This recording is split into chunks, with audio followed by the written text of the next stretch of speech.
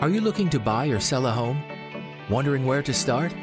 Do you have questions about mortgage and real estate and need honest, accurate answers? Well, you're in the right place. Welcome to The Educated Homebuyer with expert real estate broker Jeb Smith and certified mortgage consultant Josh Lewis, where we discuss everything you need to know to buy right, borrow smart, and build wealth through real estate ownership. Welcome to Live at 5, The Educated Homebuyer, where our goal is to help you buy right, borrow smart, and build wealth through real estate, ownership, and financing. And how we're going to do that is we're going to address your questions live. We're going to talk about what's actually going on in the real estate, in the housing market, guide you guys through the process, help make sense of a lot of clickbait headlines, my videos included in that. And with that, Josh is going to be here to help guide us through that process on the mortgage side. Josh, thank you again and welcome back, my friend. I thought you were going to say we were going to make them educated home buyers by giving them t-shirts. We are going to do that. We're not going to give everyone a t-shirt. Otherwise, I would have to get another job. We'd go broke. I would have to get a third job outside of selling real estate in YouTube to do that. But there is a link in the description. I pinned it to the top. If you want a t-shirt, it looks a lot like this one, but it actually has the phrase buy right, borrow smart, build wealth on the back of the t-shirt as well. We made a different little, actually, if you click on that link, there's a picture, if you will, of what it looks like to some extent. There's a nice guy and a little girl laying in a bed there. Giving you an idea of what it would look like if you were lying beside your spouse in bed and you guys were both wearing one. So if you want to try to register for that, click that link, give your information. We'll do a drawing actually next week on the show live, give out the name, ship it to you, and you'll have a t-shirt. Josh, what's happened? Last week, we came on and the Fed had increased the Fed funds rate, which we knew was happening.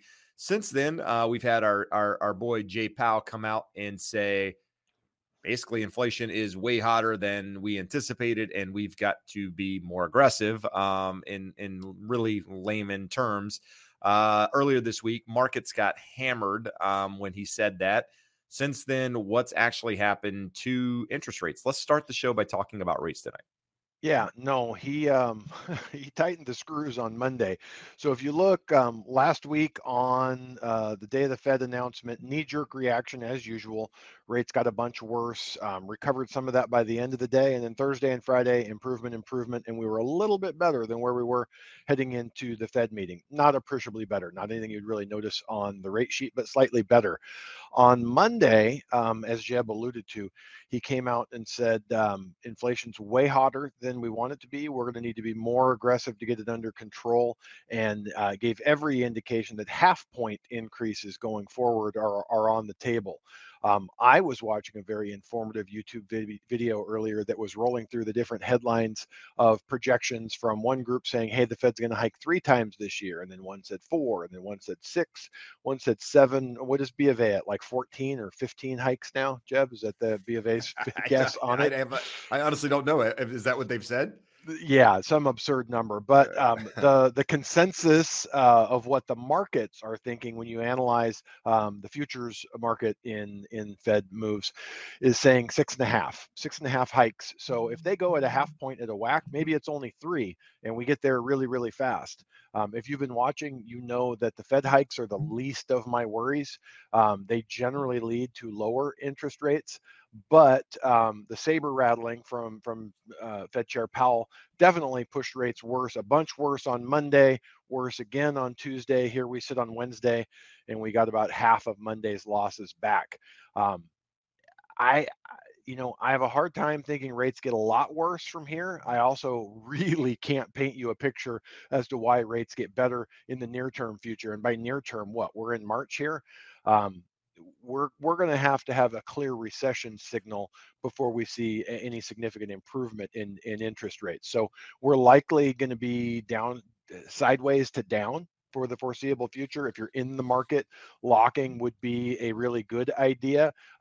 We locked a couple loans on Monday and had a pretty solid idea of where the market was at that time. But let me dig in here, Jeb, while we're going through some other stuff, and I can give you some exact numbers where rates are at. But you see the press releases, the stuff, the Freddie Mac primary mortgage market survey, I think last week was at 4.19. Definitely looking more like the 4.5 on conventional loans right now. And most of your government stuff is right at that plus or minus 4% range, depending on how well qualified, if you want a rebate or not. So any way you cut it, we were still locking loans under 3% on conventional in December, and FHA and VA loans in the 2.5% range. So we're up a full 1.5% on rate sheets, or 50% in terms of interest cost, depending on how you want to look at it. So it's definitely eating into purchasing power in addition to these higher home prices. So Jeb, you and I were talking earlier, what does that mean in terms of supply and demand? Demand is both willing demand and able demand. I spoke to a client, Jeb, you'll find this interesting. This is actually goes back to the interview we recorded this morning for the podcast, of saying a client that sold in 2019. She thought her home had gone up and she could ring the cash register and take $50,000 out of it. Sold in 2019. It's only gone up 50% since then. So she left about $150,000 on the table. And with what she has available, with prices up and interest rates up now, we can only get her to about $450,000. Here in Southern California, it's not going to get her into a house. So basically priced out of the market. So in terms of willing and able demand, lots of willing demand. Most everyone still interested in getting into the market. We're having less and less people able to buy. Still plenty of them, which Jeb, you can talk to in terms of the number of offers you're seeing on properties listed. But I can tell you from our end, less of the people that we talk to qualify for a price that will get them a home in their desired market. So they qualify, they're eligible for a mortgage, just not enough to buy in the market they're looking in. No, you said a couple things that made me think, or some things I want to mention. First off, I am going to plug the podcast. You mentioned recording the podcast. So every Tuesday we post a new episode. Again, it's different from what we talk about on here in the way that we go deep on a topic versus talking about a lot of different headlines and then answering questions. There we are very much just going into a topic. This week's this week we're talking about paying points. So if you're in the market to get a loan, maybe you've locked, maybe you haven't. If you're thinking about paying points, go check out that episode because we talk about what points are in detail, when you should pay for them, when you shouldn't, really giving you information, 30-minute deep dive into that. And again, you can find it on any podcast platform. If you find value, rate it and all that good stuff. But with that said, I also want to transition into what I talk about every week, and that is inventory, right? The market, the way the market is going to balance is that when buyer demand and supply are somewhat equal, right? Until they're equal, the market doesn't favor sellers, if you will. And that's the market that we've been in for 10 years now. And here in Orange County today, coming on the show, 1,443 active properties. Something to keep in mind, this time last year, we had 2,300 active properties. Now it was just over 2,300, but it was in the 2,300. So almost 1,000 more properties than we have on the market today. Huntington Beach, today we have 100 active properties. Now, those of you who followed this each week, you're probably noticing a trend. I'm repeating very similar numbers almost each week. But what's important to note here is that any given day in the week, because I look up these numbers every day, right? And depending on what day I look them up, tomorrow those numbers are going to be higher. They have each week because a lot of people post active properties that are going to be listed this weekend for open houses and showings and that sort of thing. They post them on Thursday. And so tomorrow you're going to see the inventory levels jump in a lot of markets, at least here in Southern California.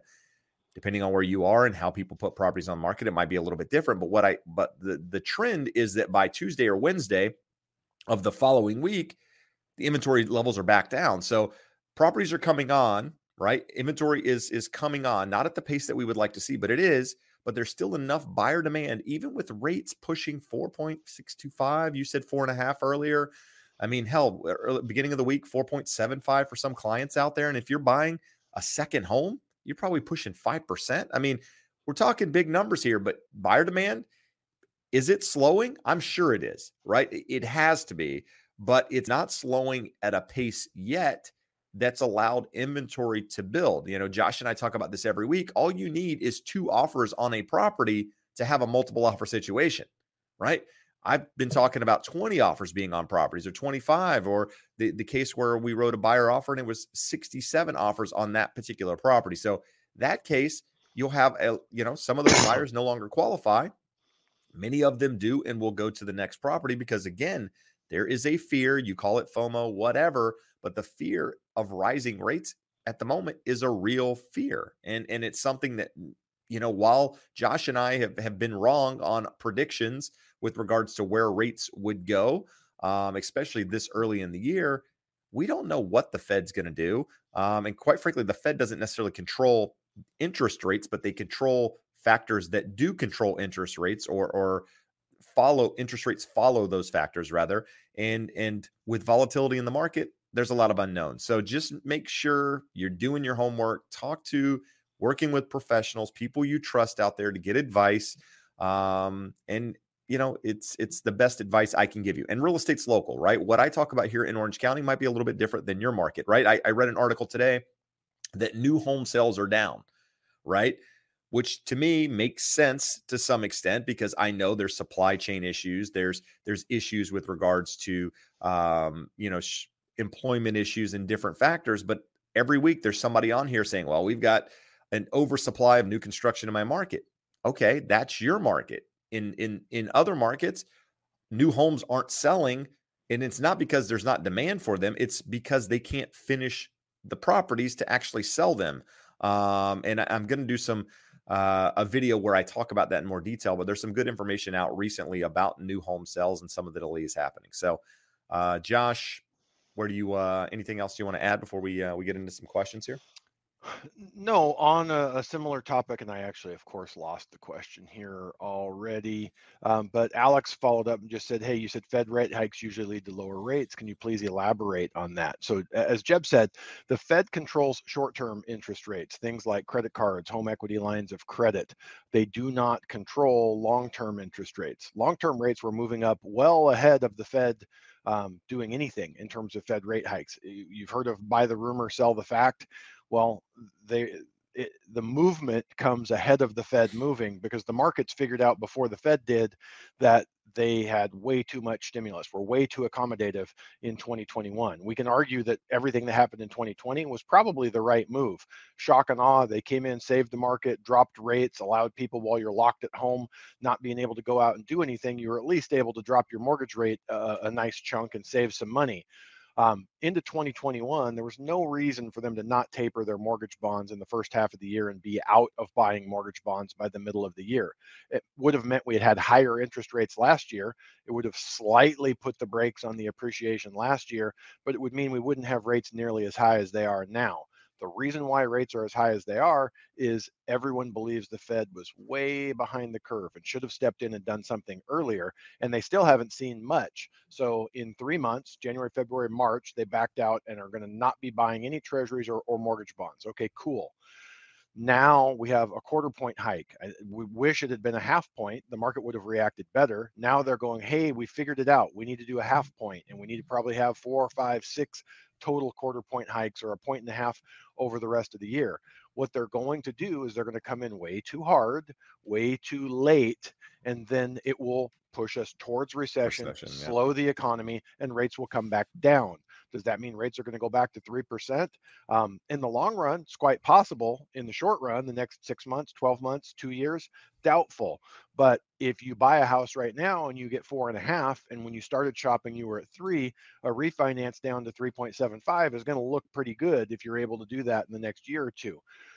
So the answer to the question is, the Fed is doing what they need to do to slow the economy. So they come in too late and let the economy get too hot and rates go too high.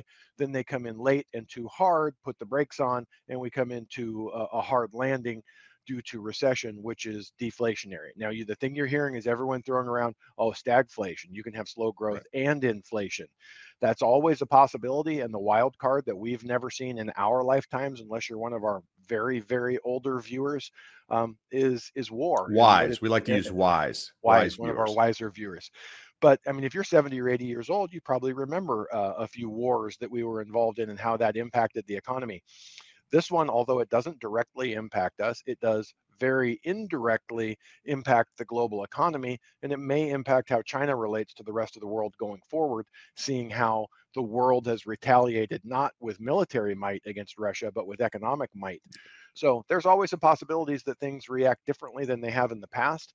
I watched an interview last night with Kathy Wood, who is still firmly in the deflationary camp, and it really should be said as disinflationary, not deflationary. Deflationary would mean actual negative inflation where prices are getting cheaper. But we have three major factors that are disinflationary. Technology, things get better, cheaper, easier as we go forward. Demographics, people are getting older. Older leads to decreased productivity, lower GDP, lower growth.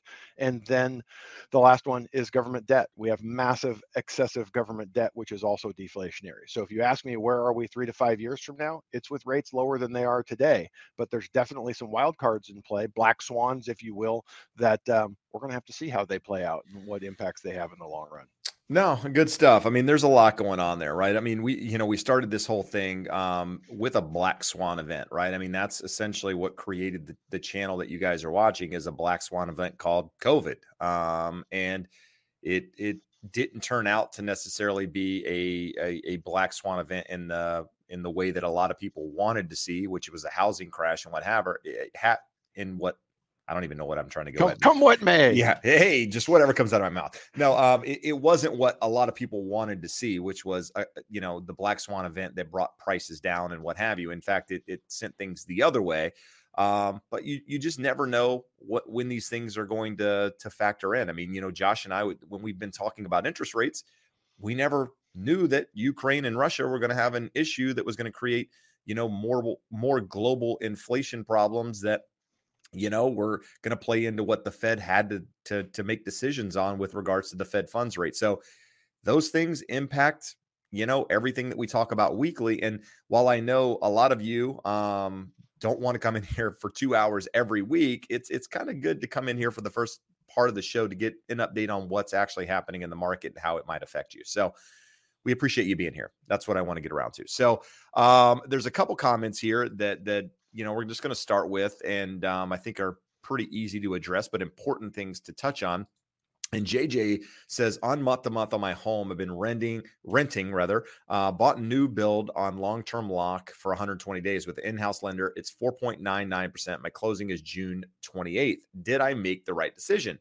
So JJ, if you're happy with the rate, you made the right decision. Whether or not it's, an eighth higher or eighth lower or whatever, the idea is that you've locked in a rate, and at this point, assuming your property closes on time, what your payment's going to be. That is important in this market, is knowing what your payment's going to be versus every day guessing what the market's going to do. And should I lock or should I? There's a lot of emotional stress and anxiety and stuff that go along with asking yourself that question every day. It's like the person asking themselves, should I buy or should I wait? And every day they ask themselves that question. And for 2 years, I mean, unfortunately and fortunately, some of you guys have been watching the show and supporting the channel have been in here for a very long time, asking yourself that question while the markets continue to appreciate. So the fact is, you've got something locked in, you're good to go. If you get closer 30 days out from June 28th and rates have dropped significantly, have a conversation with that lender about potentially lowering your interest rate. If not, go find another lender, right? I mean, we talk about this all the time. It's okay to shop lenders and have conversations with lenders to make sure you're getting a good deal. Now, when you go out and shop every lender and you're looking for the absolutely lowest rate and you're talking to 10 people, you're probably going to get screwed just based on, the whole premise of trying to get the absolute lowest rate. But if you're getting a good and fair rate, and that's essentially what most people are offering across the board, and you're seeing comparisons and they're all pretty similar, probably getting a good deal or the best deal that you can be offered, if you will. When you see somebody offering significantly higher or significantly lower from, the median, if you will, when looking across the board, it's probably somebody clickbaitish, somebody that's not giving you accurate information. So just know that. It's okay to shop, but you did the right thing. You locked it in. I know, Josh, you probably have something you want to add to this. No, just back to the conversation you and I had a week or so ago. If you shop and you get 5 quotes and one's way too high, well, that's easy because you got three that are competitive, and then you got one that's way lower. It's very rare that there's some lender out there with a massive discount. These all go and are sold in the same secondary markets. We all have access to the same funds, and overhead is what it is. It's a competitive market. Like the thing that used to amaze me, I got into this in the 90s. The internet for shopping Dude, mortgages you're was old. old. And at that time, the internet for shopping for mortgages was not a thing. You couldn't get information. You could maybe research a basic article about mortgages, but you couldn't compare rates. And you would see things where someone would come to me and they would say, well, this guy promised me this, so I went with him, and then he closed and it was like a 0.5% higher than you offered me. And you'd be like, how in the world do you let this happen? But now it's easy enough to shop interest rates, that if you have a reputable lender, they all should be in a pretty narrow range. I will tell anyone that if you shop me with 10 different lenders, we're going to be better priced than 8 or 9 of them. But 6 or 7 of them should be close. They should be in the ballpark of us. There will be some idiot that's trying to overcharge everyone, and there will be another liar out there that's giving numbers that just are not realistic or real. So when you look, get a couple quotes and go with your gut. As long as you have multiple competitive numbers, and you feel more comfortable with one versus the other. Like the thing that I do, I talk to people all the time and they say, oh, I talked to 2 different people. Like, okay, well, cool. Now that you've talked to 3 people, what were the discussions like? What's your comfort level? Were they all the same? Were they different? And most of the time they're like, no, the people just asked me a couple questions and then told me a rate. It's not about an interest rate. We're all going to be competitive. I'm not the Walmart of loans. I don't like shopping at Walmart. I don't buy stuff at Walmart. I don't want to be the Walmart of mortgages. But I also don't want to be the Nordstrom or the Neiman Marcus where people come and pay extra when, like, the example or the model is kind of like Target. We know we can get good prices on stuff at Target. It's good value, and you're comfortable and it's a nicer experience. That's really what you're looking for. But this is an important decision. The mortgage itself is a commodity. A 30-year fixed Fannie Mae mortgage or a 30-year fixed FHA mortgage, at the end of the day, when you're making your payments to the servicer, is exactly the same. The cost of them is going to vary a little bit, but the service and the experience and the guidance is going to vary a ton based off of who you're talking to. I'm pretty sure you just killed any potential sponsorship I had with Walmart. I'm going to have to lean more towards Target now. I'm very guys, anti-Walmart. I apologize for anything he said there, Mr. Walton. No, let's get to some more questions, but good stuff. Here's a good question, and something that is already happening is will people veer towards condos rather than single family homes going forward? It's typically, in my experience, it's all about budget, right? What does your budget allow you to do? If your budget still allows you to buy a single family home, many people will still opt for the single family home for whatever reasons, right? There's pros and cons to owning either one, whether it's a single family home or a condo. And we're not going to dive into the pros and cons of each of them, but typically it's budget based, right? What can you get for your budget? If I told you you could get a condo for $300,000, or you could get a really big, nice house on a lot of land with a pool and a ranch or whatever, you probably opt for the ranch and the pool and whatever but it fits your budget. So typically people go, but what's happening is because prices are higher, less options to choose from, most, here in Southern California, at least where we're located, there's a lot more condos than there are single family homes just in general because of how they're built. And so, especially in those lower price points. So more people are opting to go that route just because there's actually property there and they can find something versus looking at the single family home inventory and not really seeing anything. So I see it happening as prices continue to get more expensive. Affordability becomes more of a factor. More and more people will opt for the less expensive property that they can actually buy. People will opt for what they can afford. I mean, I'm seeing properties sell, some of these condos around me that I'm like, God, I cannot believe that property sold for that amount. It just mind-boggling to me, just because knowing the communities and what have you, it's never a community that I would say was worth that amount. But there's multiple offers, people doing it. So just know what you're up against when you're out there making those offers.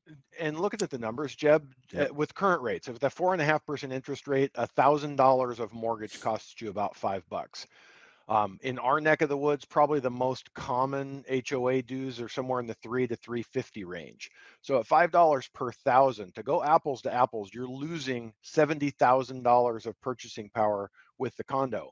So if you say, hey, I can get a condo for 500 or I can get a house for 700, well, 70,000 of that $200,000 gap goes to the HOA dues. So when we go back in the 90s, the ancient days when I started doing loans and rates were 8.5%, and you had $7 or $8 per thousand, and HOA dues were $200, it was like a $20,000 or $30,000 gap. So it wasn't as big of a deal, but lower rates and bigger HOA dues make them less attractive relative to houses than they used to be. But you're 100% correct that we get to a certain point, in certain parts of the country, like for us, Jeb, a condo, a nice large condo in Huntington is 900. A nice house of a similar size is $1.4 million. So when we're talking $500,000 difference in price, maybe $80,000 to $100,000 of that eaten up by HOA. A lot of times the choice is I can't afford the house. I'm going to buy the condo. No, yeah, absolutely. I mean, I could give you multiple stories of people, selling in another state, having to move to California, and what their budget got them in one area versus what it gets them here, and having to rethink, what their plan is. But I won't bore you with all that information. We'll get some good questions here. So Jason is asking a similar. This seems to be a really common question at the moment. A lot of people are asking it.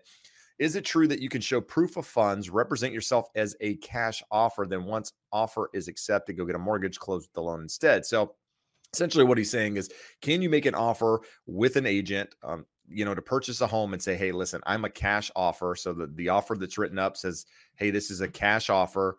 You provide the proof of funds. Now, here's what I'll say.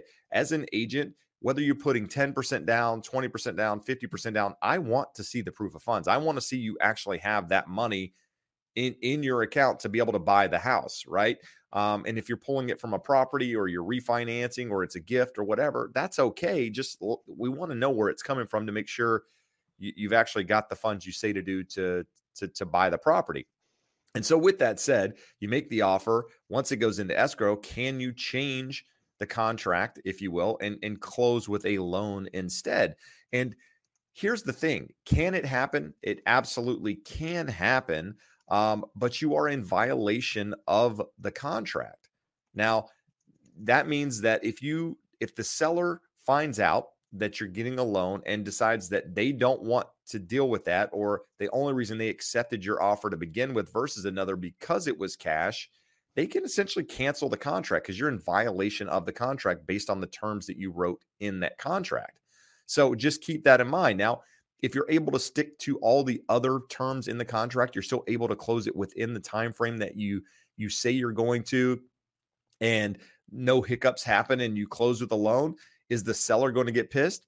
Maybe some do, but at the end of the day, if they get their money, whatever, most people don't really care how you end up closing it once you're into the process, and as long as nothing else changes. But what happens is, cash offers are typically written with very short close timeframes. That's one of the advantages of being able to do cash, is that you can close in 7 days or 10 days or what have you. Most lenders out there aren't closing loans in 7-10 days. Can it happen? Sure, it can, but it's typically not the norm. So just know if you're making offers and changing things, you could get a notice to perform that says, hey, listen, you said you were doing cash. You either close with cash or we're going with the next buyer. And there's really nothing you can do about that if you don't agree. So just keep that in mind. It's an option if you want to go that route. I haven't personally seen it, but I know that it does happen in this environment. All right. We got a super chat from Richard Hanoyos, potentially. It's usually an A on there, and it's Hinojosa, but he's just Hinojos.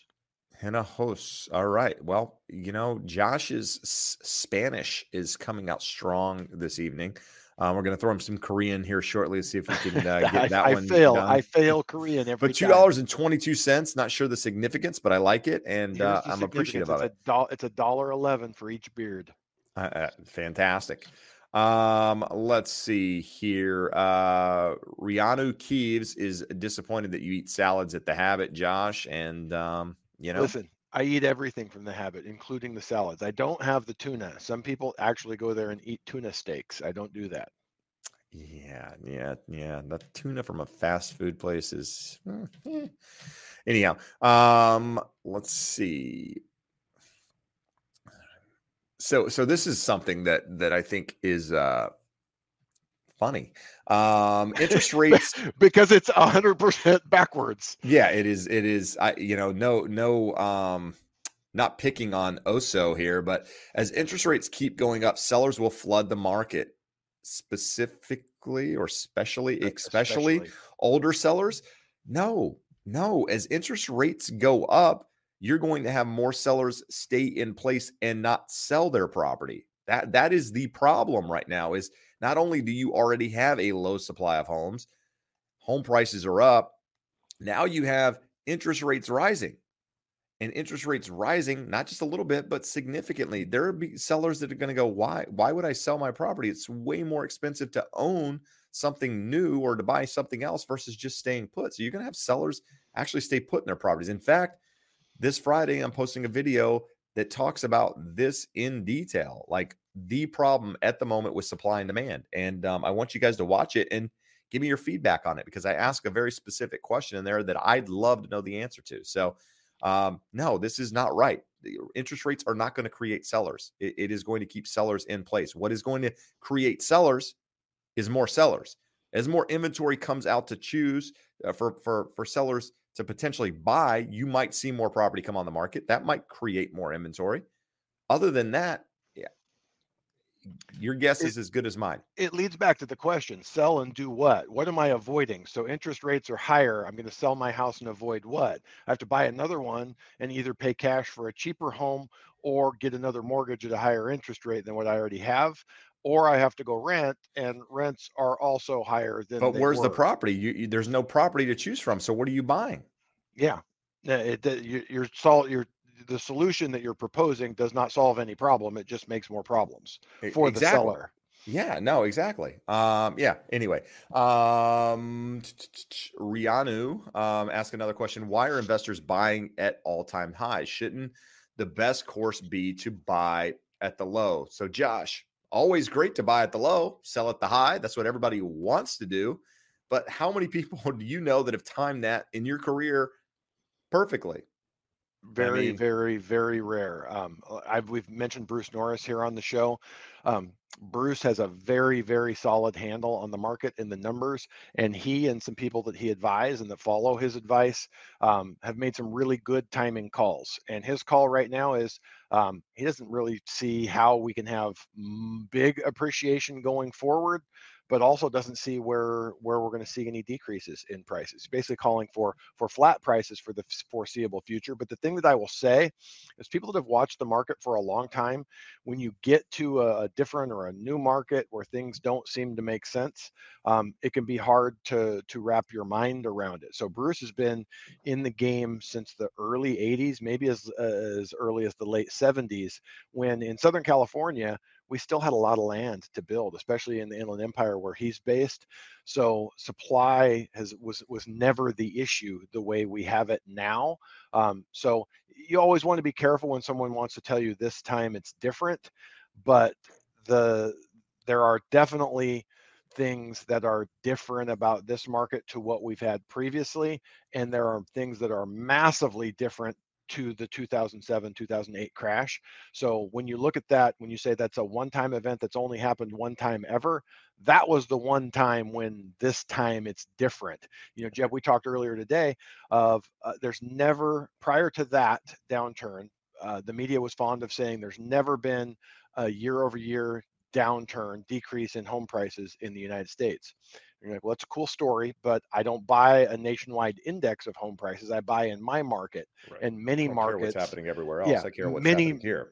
Many markets, especially Southern California, has had 3 or 4 cycles where we've had corrections of 10 to 20%. That is usual, normal, and typical. And those present buying opportunities. You know, when you see a dip, if you're an investor and the market dips 10 or 20%, you're generally able to step in and get deals at 30 to 40% off because they're distressed, or you're able to solve someone's problem. Long way of saying, when you look at the market, and there are investors still buying into this market, institutional investors, individual investors, the money is telling you that the market has not peaked, or they're saying it's still a good place to park money. We've talked Well, about this.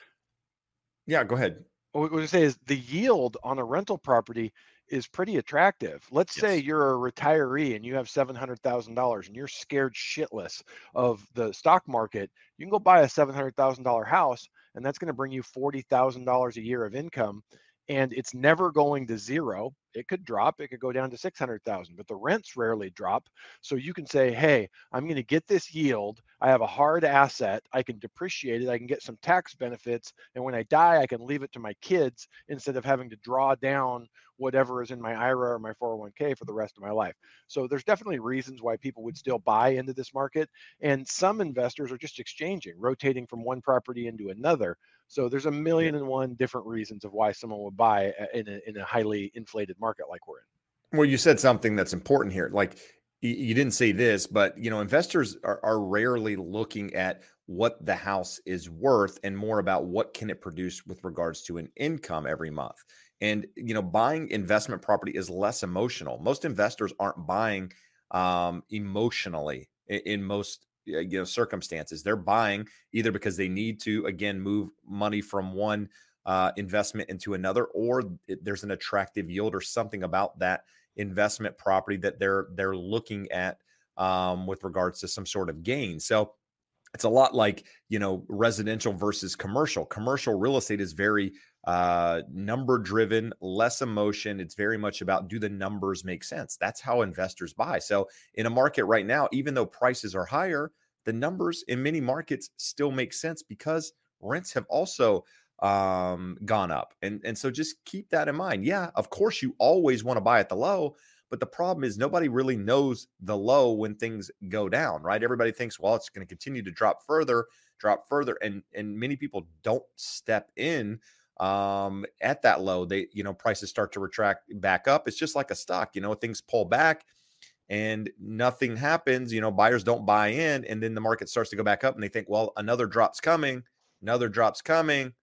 Stocks at new highs.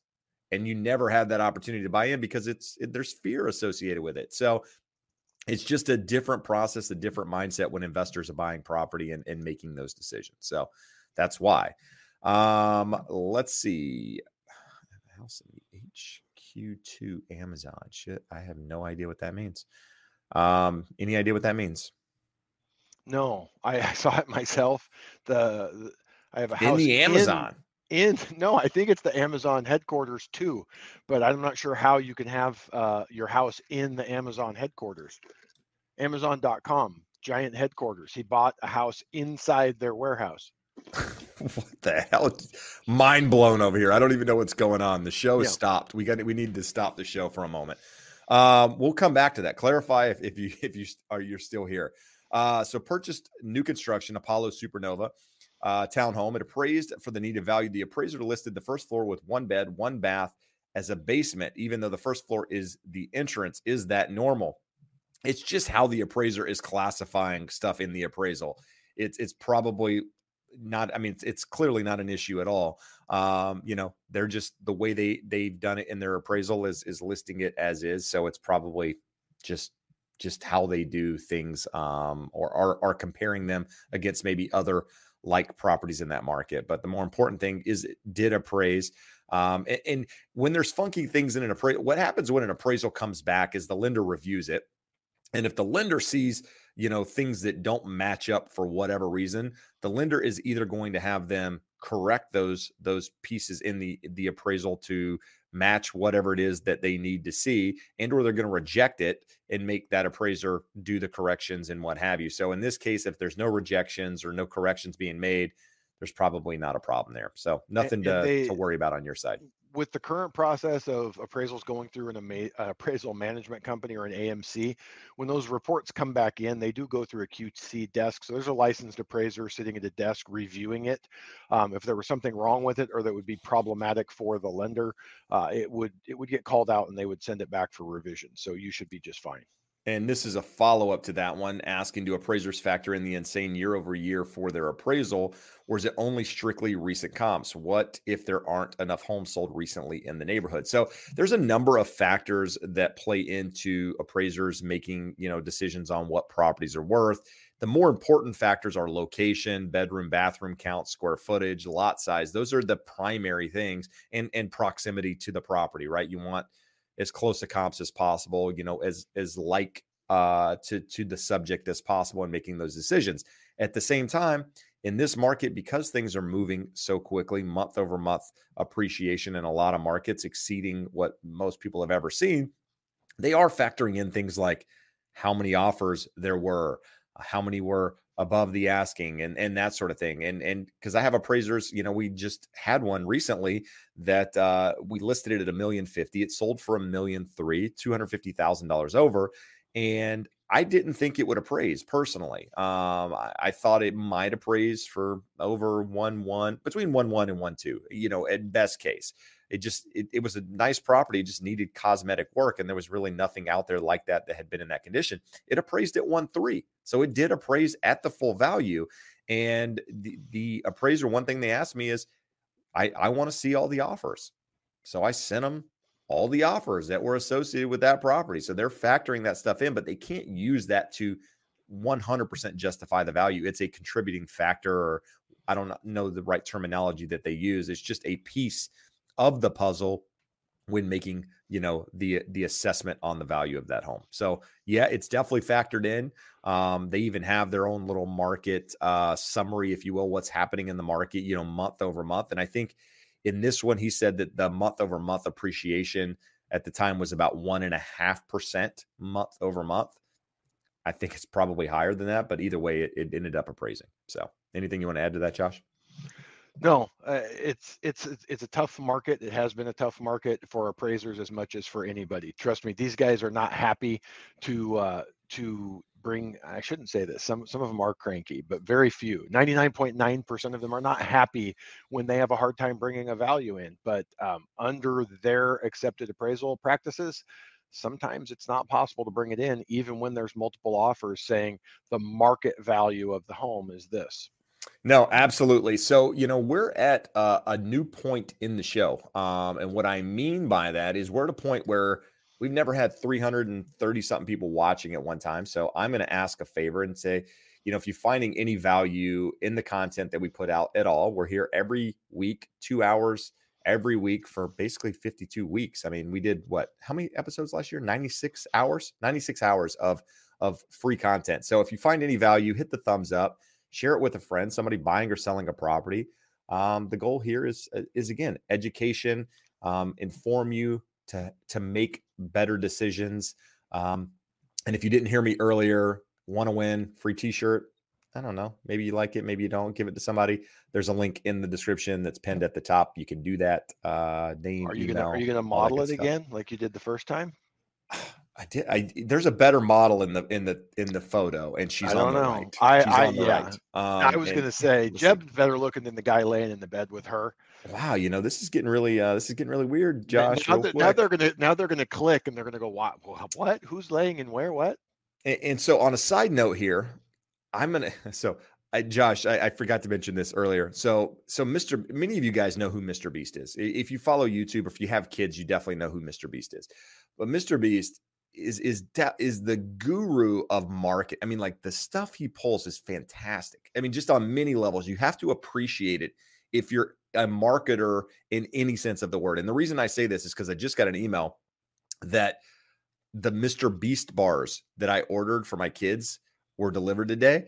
And his marketing tactics, so he's basically opened a chocolate factory in Texas, and he's put golden tickets in these bars. And if you win, if you get a golden ticket, you get to go. It's like Willy Wonka. Like, we all as a kid wanted to go and be in the chocolate factory. He's recreated it. This is fantastic. I mean, I'm excited. I told the kids, I'm going to open the bars, and if I win, I'm going. You guys aren't going. So I was just excited to see the email notification come that I got free chocolate, or not free.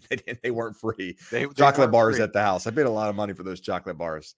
I introduced Lori to Mr. Beast, and she wants to know when our chocolate bars are arriving. I told her she's going to have to order them. I can't do everything around here. Yeah, no, I ordered 30 chocolate bars. It cost me $100 for 30 chocolate bars.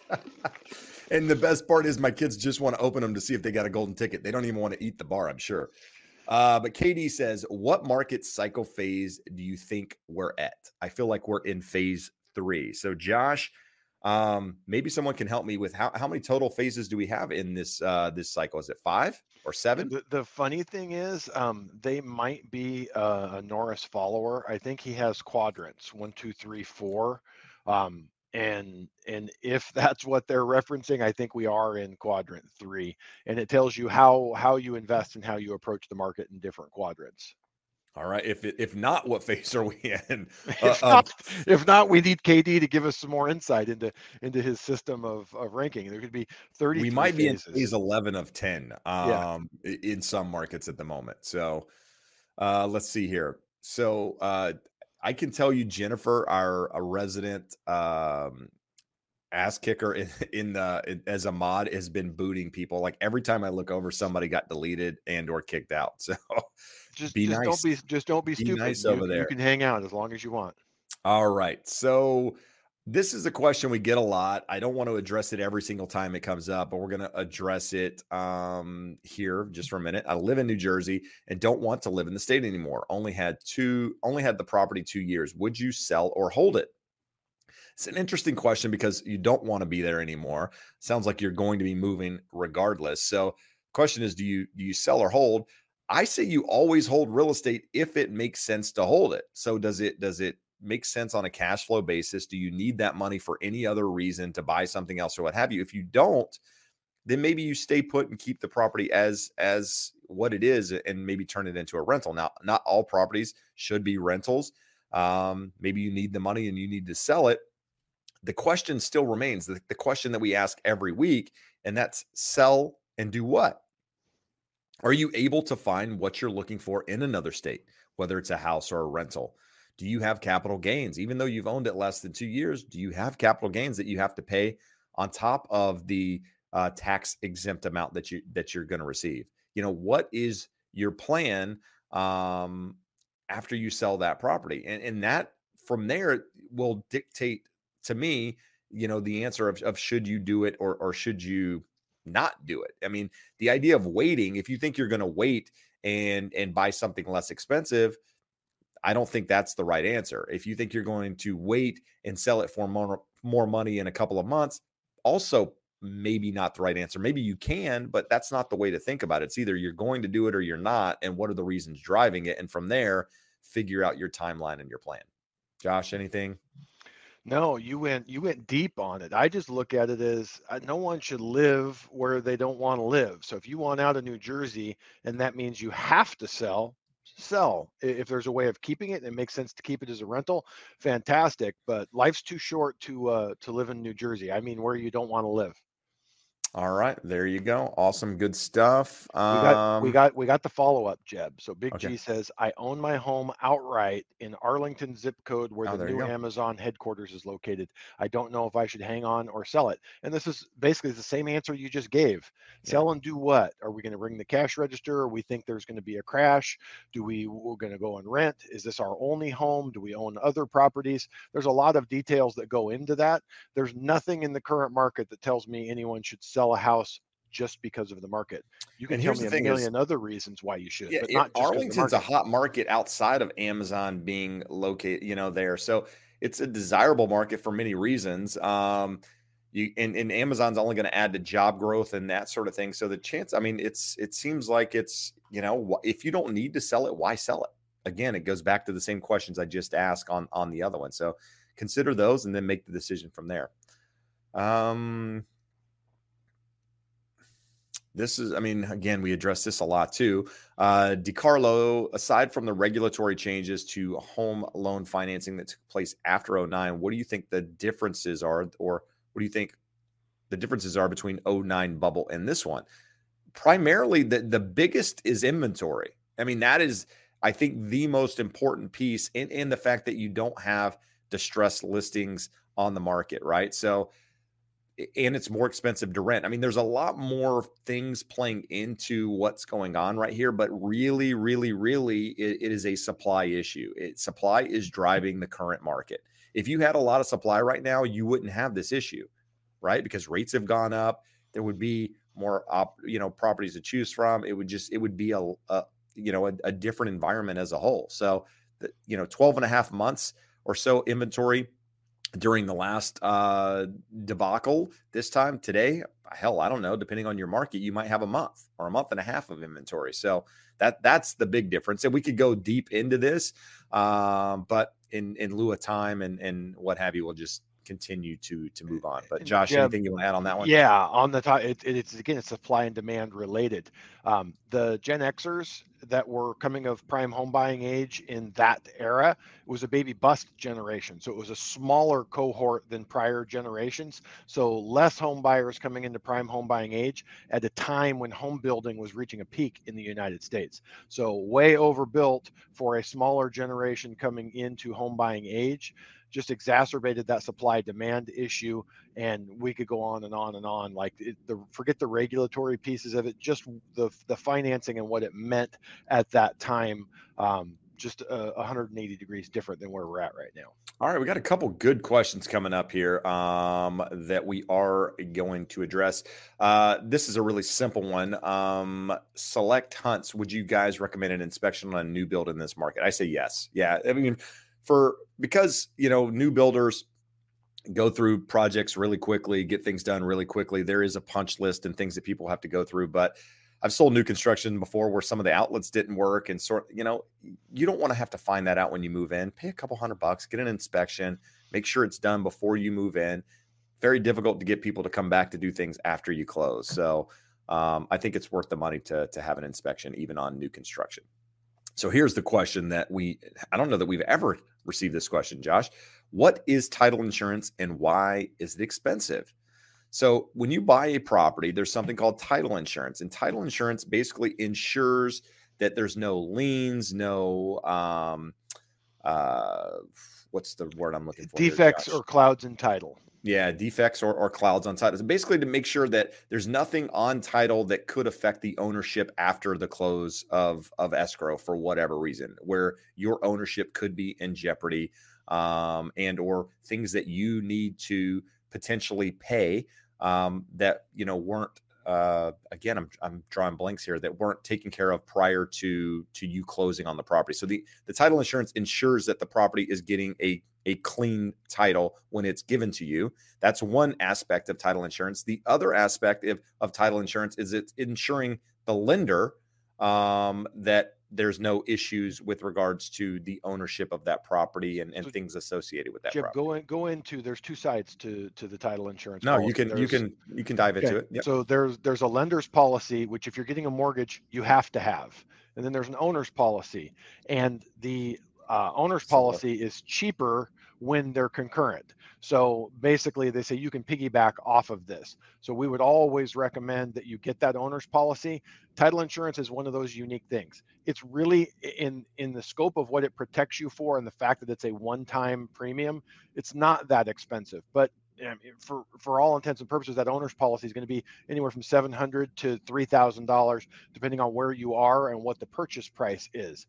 It's insuring you against something that is almost never going to happen, because the title insurance companies do all sorts of research on all of the parties in the transaction and the property and the history of the property before they issue that insurance. So, and I'm going to give an example of this in just a minute, a really, really good example that's happening as we speak on a property I have right now.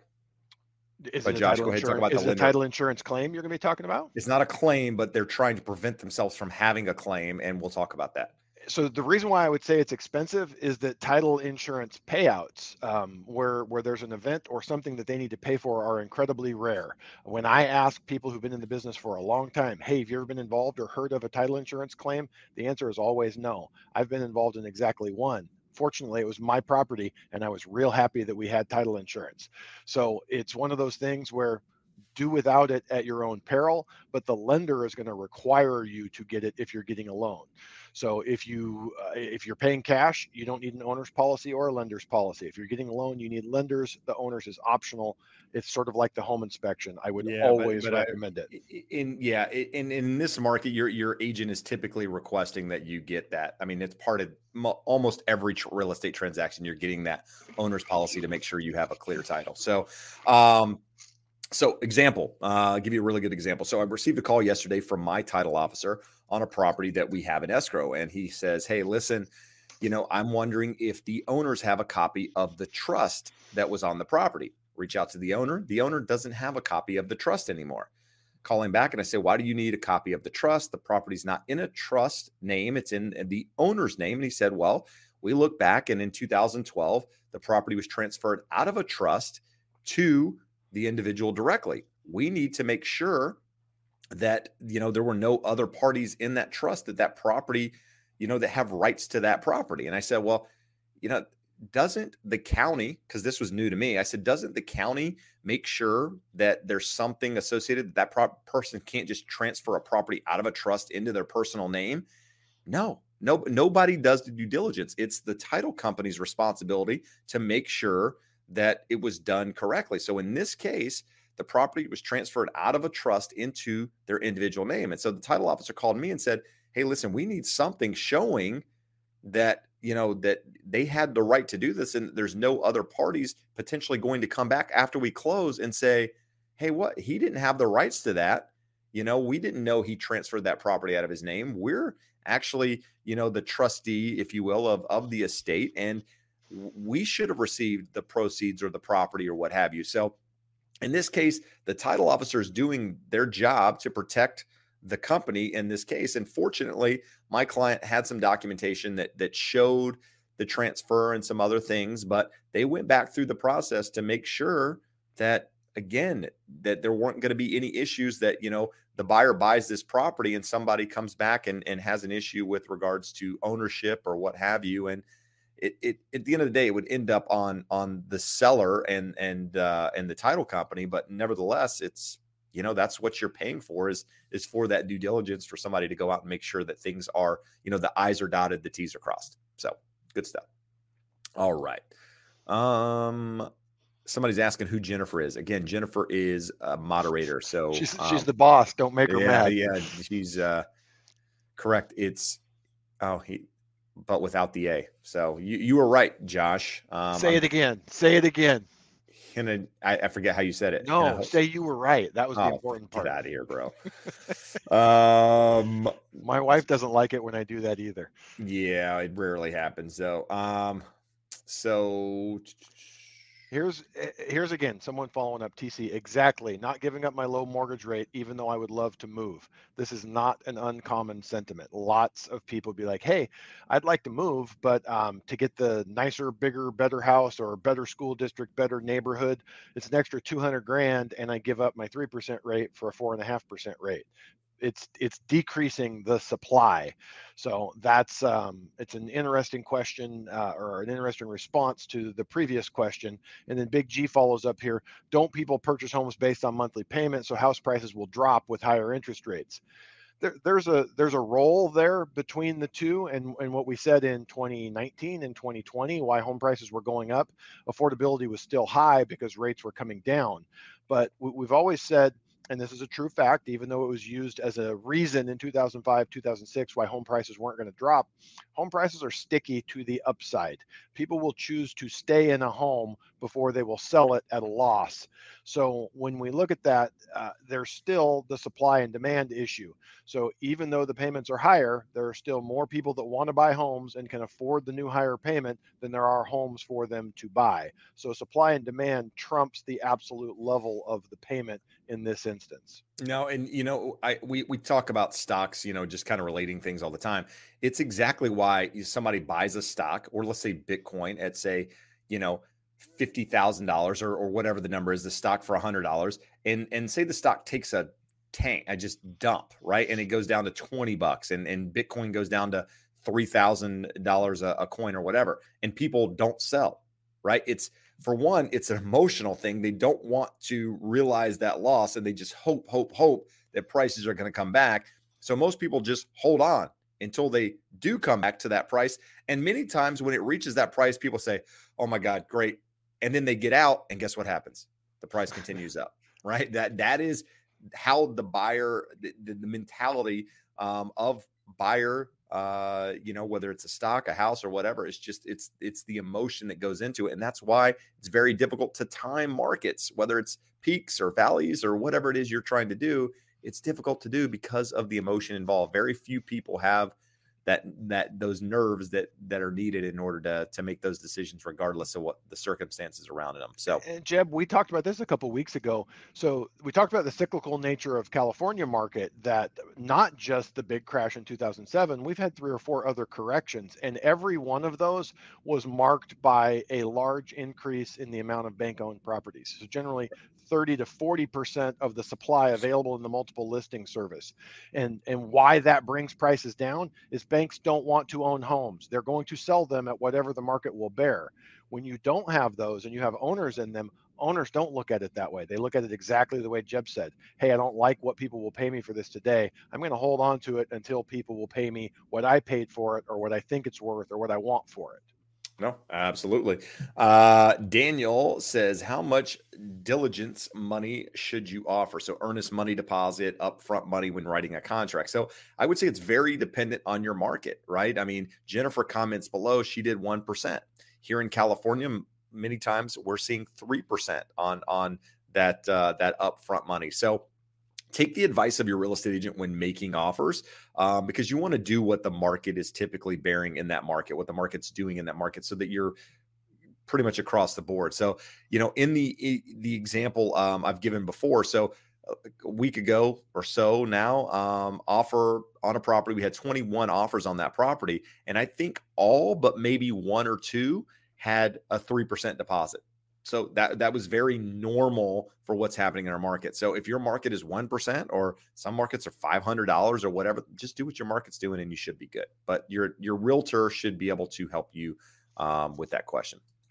Liz, I read this question and thought she maybe lives in jail. I'm not sure. The concrete Subblock H. Yeah, like what's happening there, Liz? Where do you live exactly? No, all things being serious, hopefully you actually do have a house and you're happy with it. So let's see. So a big G actually followed up with the question behind the other questions. Mm-hmm. Own my home outright in Palm Springs, thinking of moving to Florida. Is this a bad time to sell and move? No, it's a great time to sell. Great time to sell if you have a plan and can find what you want on the other side.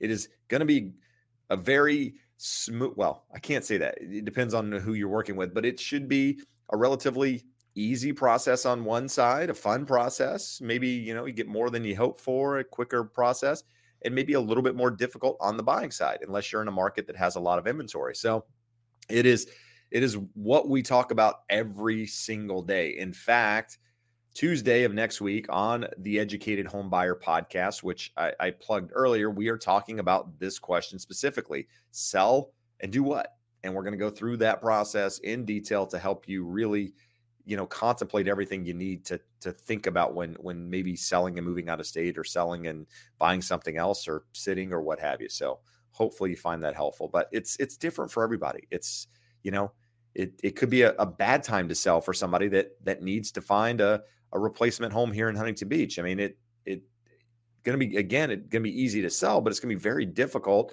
on one side finding that property. So for that reason, it might be a bad time to sell. So each market's a little bit different. I'll go back to the other piece of it. Life's too short to live somewhere you don't want to be. So if you don't want to be in Palm Springs anymore, you want to be in Florida, do it. No, good stuff. Lumberjack Jeb. This beard is getting out of control, people. It's got a mind of its own. So house prices will always be this much, Michael asked. No, not necessarily. Again, there's ebbs and flows to a market, right? I mean, I've come out and said this, and I could end up being wrong, like I am in different things, but I don't know that you'll see pre-COVID prices again in a lot of markets. Prices here in Orange County pre-COVID we're up 30+% for a lot of those properties, maybe even more on some of them. I don't know that you'll see those prices again, personally speaking. Maybe you do, maybe you don't. But the question is, will home prices always be this high? Maybe higher. It's very difficult to say what the market does. And when it does pull back, how much does it pull back? And for how long does it pull back? And then where does it go from there? Does it have another leg up? Josh and I have talked, ad nauseum about, what we said last year. And Josh said, I think prices, appreciation could be 10, 11%. And I said, I thought appreciation would be 4 to 7%. We're both wrong, right? Because market, hell, I mean, I don't know what they're actually saying the appreciation is so far, but I can tell you from properties that I've sold this year, many of them have gone up 15, 20% from where they were last priced. So, you don't know what the market's going to do. We say it every week. The market can remain irrational longer than you can stay solvent. And just, again, delete the solvent side and just say the market can remain irrational longer than you can stay patient, or longer than you can, then you can be hopeful, or whatever it is. I mean, that's the reality. And so stick to your plan, make the decisions for the right reasons, have a longer term time horizon, and you'll probably be happy that you purchased a home. Jeb, you made the comment earlier today about the market remaining irrational longer than you can remain solvent. And the thought that occurred to me is, rational is in the eye of the beholder. What we're doing and sitting here saying, and I include Jeb and I in this because we're not buying in the current market. We're looking and saying these numbers are irrational. I'm looking at buying investment property, and quite frankly, Josh, I mean, I'm looking at buying a property if the right property presents itself, but we've yet to see that. So it's not that I'm not a buyer, because I am if the right property comes up. What I look at it is the people that are out there writing offers, they're rational. They're not throwing their money out the window. They're saying, I value owning this home more than I value having this money or not having this large of a mortgage at this interest rate. Like we talked a few weeks back, saying, if you look at the 10-year treasury, which at that time was like 1.9, so it's higher now, it's a 2.3. But we have people here in the comments section that Jennifer boots out every week, and they want to come in and they say, hyperinflation is coming. Hyperinflation is coming. Well, that's interesting that you sitting behind your keyboard have this theory about hyperinflation. People buying bonds out 10 and 30 years are saying, I need 2.3% or 2.5% return to tie my money up for 30 years. That's real investors with real money saying it's perfectly rational because that's my long-term inflation expectations with a return on my investment. So be very careful saying these numbers are crazy, these numbers don't make sense, this market has to crash, when there are a large number of people lined up. And these people happen to be, we've had some comments in here, this is crazy, you have to be wealthy to buy. Well, to a degree, these people are well off, well educated, good jobs, have a chunk of money for their down payment, and they're saying this is rational. You have to step back and say, am I right? Am I missing something? Is it just wishful thinking? Last year, Jeb and I, our projections for appreciation this year turned out to be wishful thinking rather than logic and being rational, because we didn't want values to go up that high because it means less buyers. But the market is saying, hey, we have more buyers than we need. So there may be more logic and rationality to the market than what we're giving it credit for here. I had a really good conversation today with somebody that told me 3 to 5, they see the same market for the next 3 to 5 years, just based on supply alone, in a way correcting it. Now, again, interesting. I mean, there's a lot to unpackage and unfold there. We're not going to talk about it right now, but I will talk about it in videos and that sort of thing. But yeah, you got to make the decisions that are right for you. Stop trying to forecast what your home's going to be worth tomorrow. That drives me absolutely insane. I mean, I told Josh the other day, when I bought a house back in 2012, I wasn't thinking, what's the house going to be worth next week or next year? It was like, could I afford the payment? In a year from now, am I still going to be able to afford that payment? Getting married, growing family, kids, like that's what I needed in my life. It wasn't, and I was in real estate, but I wasn't thinking, hey, listen, what am I going to, what is this thing going to be worth now? It's, it's very much, I realize we're in a mindset with, a lot of external factors and a lot of social media and a lot of people promoting, growth in stocks and houses and becoming rich quick and all of that good stuff. And that's great. It's all great, but some of it is just not realistic. So if you're looking to buy the house to make a quick buck and become rich really quick, you're buying for the wrong reasons. If you're buying because you're getting married, or you have a growing family, or you're moving out of your parents' home and need a place to, whatever that reason is, that's the right reason to buy, assuming you can afford the payment and the things associated with it, right? Buying the property because, your buddy bought a property and he made $200,000 over the last couple of years. You want that. That's not the right reason to buy. So just, instead of beating this horse to death here, we're going to move on. And it could have been a dog. It doesn't have to be a horse. Don't beat animals. That's not nice. An animal at all. Yeah, we'll have PETA. We lost our sponsorship with PETA too. Walmart and PETA. Walmart and PETA are gone. Let's see here. This is a good question, Josh. I don't know that we've ever gotten this one either. If you lock your interest rate and your deal goes south, will the lock remain active while you look for another property? And if so, how long will that lock last? A standard rate lock is tied to two things: you through your social security number, and the property in the form of the address. So a standard rate lock is out the window as soon as that transaction goes sideways. Now, in the current market, lots of builders, lenders, and even in the wholesale side, we've got 2 or 3 lenders now that are offering a lock and shop program. Basically, you are getting locked for a period of time, generally up to about 90 days. If you were locked under a lock and shop, I don't see any reason why they couldn't transfer it to another property, but 95% plus of locks are just a standard lock that was tied to that property and will go away once you back out of that transaction. Good stuff. Pablo's got a question here, but I saw this one too, and this one made me think and just want to address it. Heard multiple ads for cash out refinancing on the radio today. Are you aware of the current trend, and what do you think of it? So here's the deal: a lot of companies have built companies around the idea of refinancing over the last couple of years because rates have gotten lower. There's a lot of overhead. There's a lot of people that don't do purchase business and are very much refinance based, and so therefore they will promote refinances in every way possible to try to get that business. Now, with that said, it could still make sense to refinance depending on what you're trying to do. Cash out, there's still people out there that actually have higher rates than the current rates. So it doesn't make as much sense as it did, 3 months ago, but it could still make sense depending on your scenario. So you're hearing ads, but it's a marketing thing. It's to get people to call, over promise, under deliver with regards to what they can offer to get the phones to ring, and then they'll transition it into something else and try to sell it. So, well, here, as long as we're on the topic of fun things that call center lenders are trying to do in the current market, we have, she actually joined us and watched the show last week. She didn't know about it when she had reached out to us. But a client that has a higher interest rate, so we're able to lower her rate even in the current market, and she wanted about $50,000 cash out. So we go through it and we said, hey, rates are elevated right now. Let's do this no cost and not pay points to buy yesterday's rate. And we're going to look a year, 2, 3 years down the line. Hopefully we get an opportunity to get you further down into the 3s on this. So everything's good. We open the loan, and then she sends me an email the next afternoon and says, hey, I did some digging around online and I found a lender that's able to give me a % lower interest rate. And you go, like we talked about earlier, if someone tells you they're a % lower than someone else, they're 100% full of shit.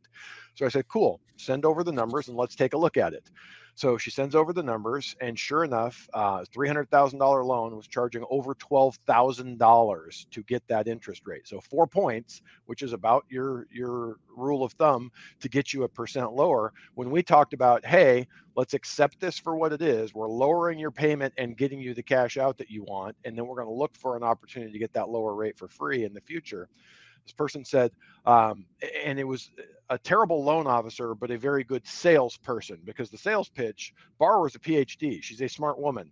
But the sales pitch was, well, we're going to pay off these 2 credit cards, and that's $200. And then we're $700 total lower than the other lender. You take that $700, you put it towards principal, and you're going to pay the loan off 16 years sooner, even though we're giving you a $12,000 larger loan. Well, when you unpack that, she was going to use the $52,000 we were giving her to pay off the 2 credit cards. So yes, she was losing those saving those $250 a month. They also left out that our payment included taxes and insurance. So the $700 was actually $150 difference for $12,000 difference in cost.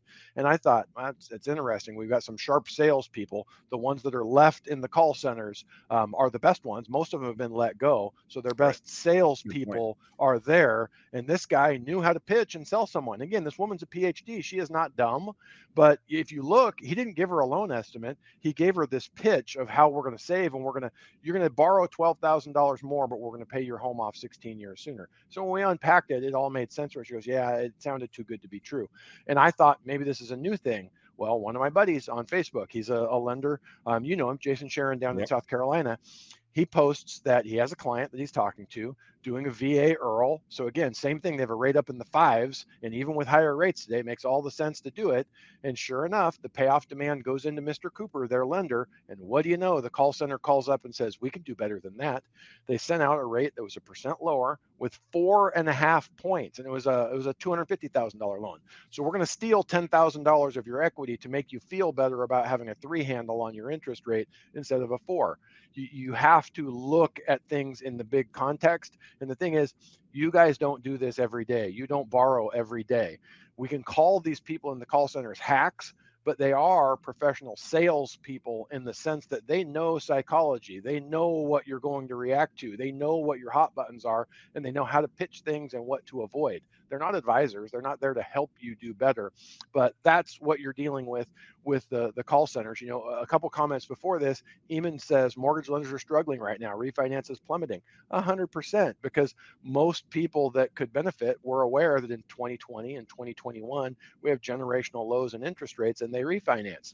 So we have refinances going, but like 20%, 25% of what we had the last few years. Right. So if you're in the market and it makes sense, or you have a real need for money, by all means, please don't call one of these call center lenders. They are going to sell you at all costs, and it's likely to include lots of points to get the interest rates from January. No, good stuff.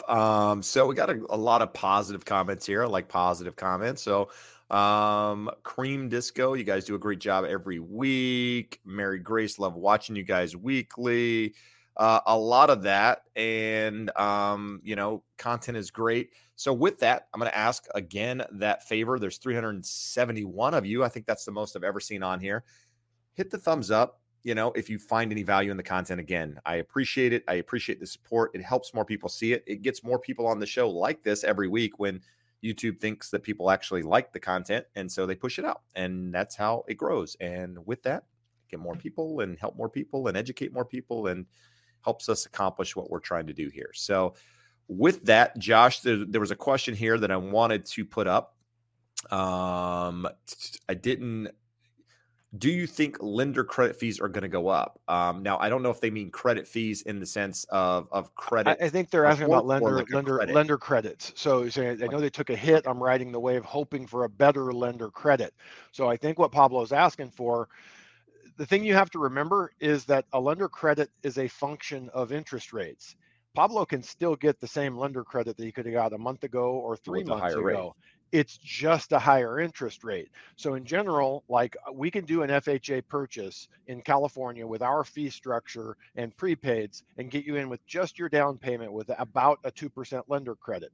To get a 2% lender credit, you're taking about a higher interest rate by about 0.5% to get that. Sometimes it's 5/8, sometimes it's 3/8, but it's about 0.5% higher in interest rate.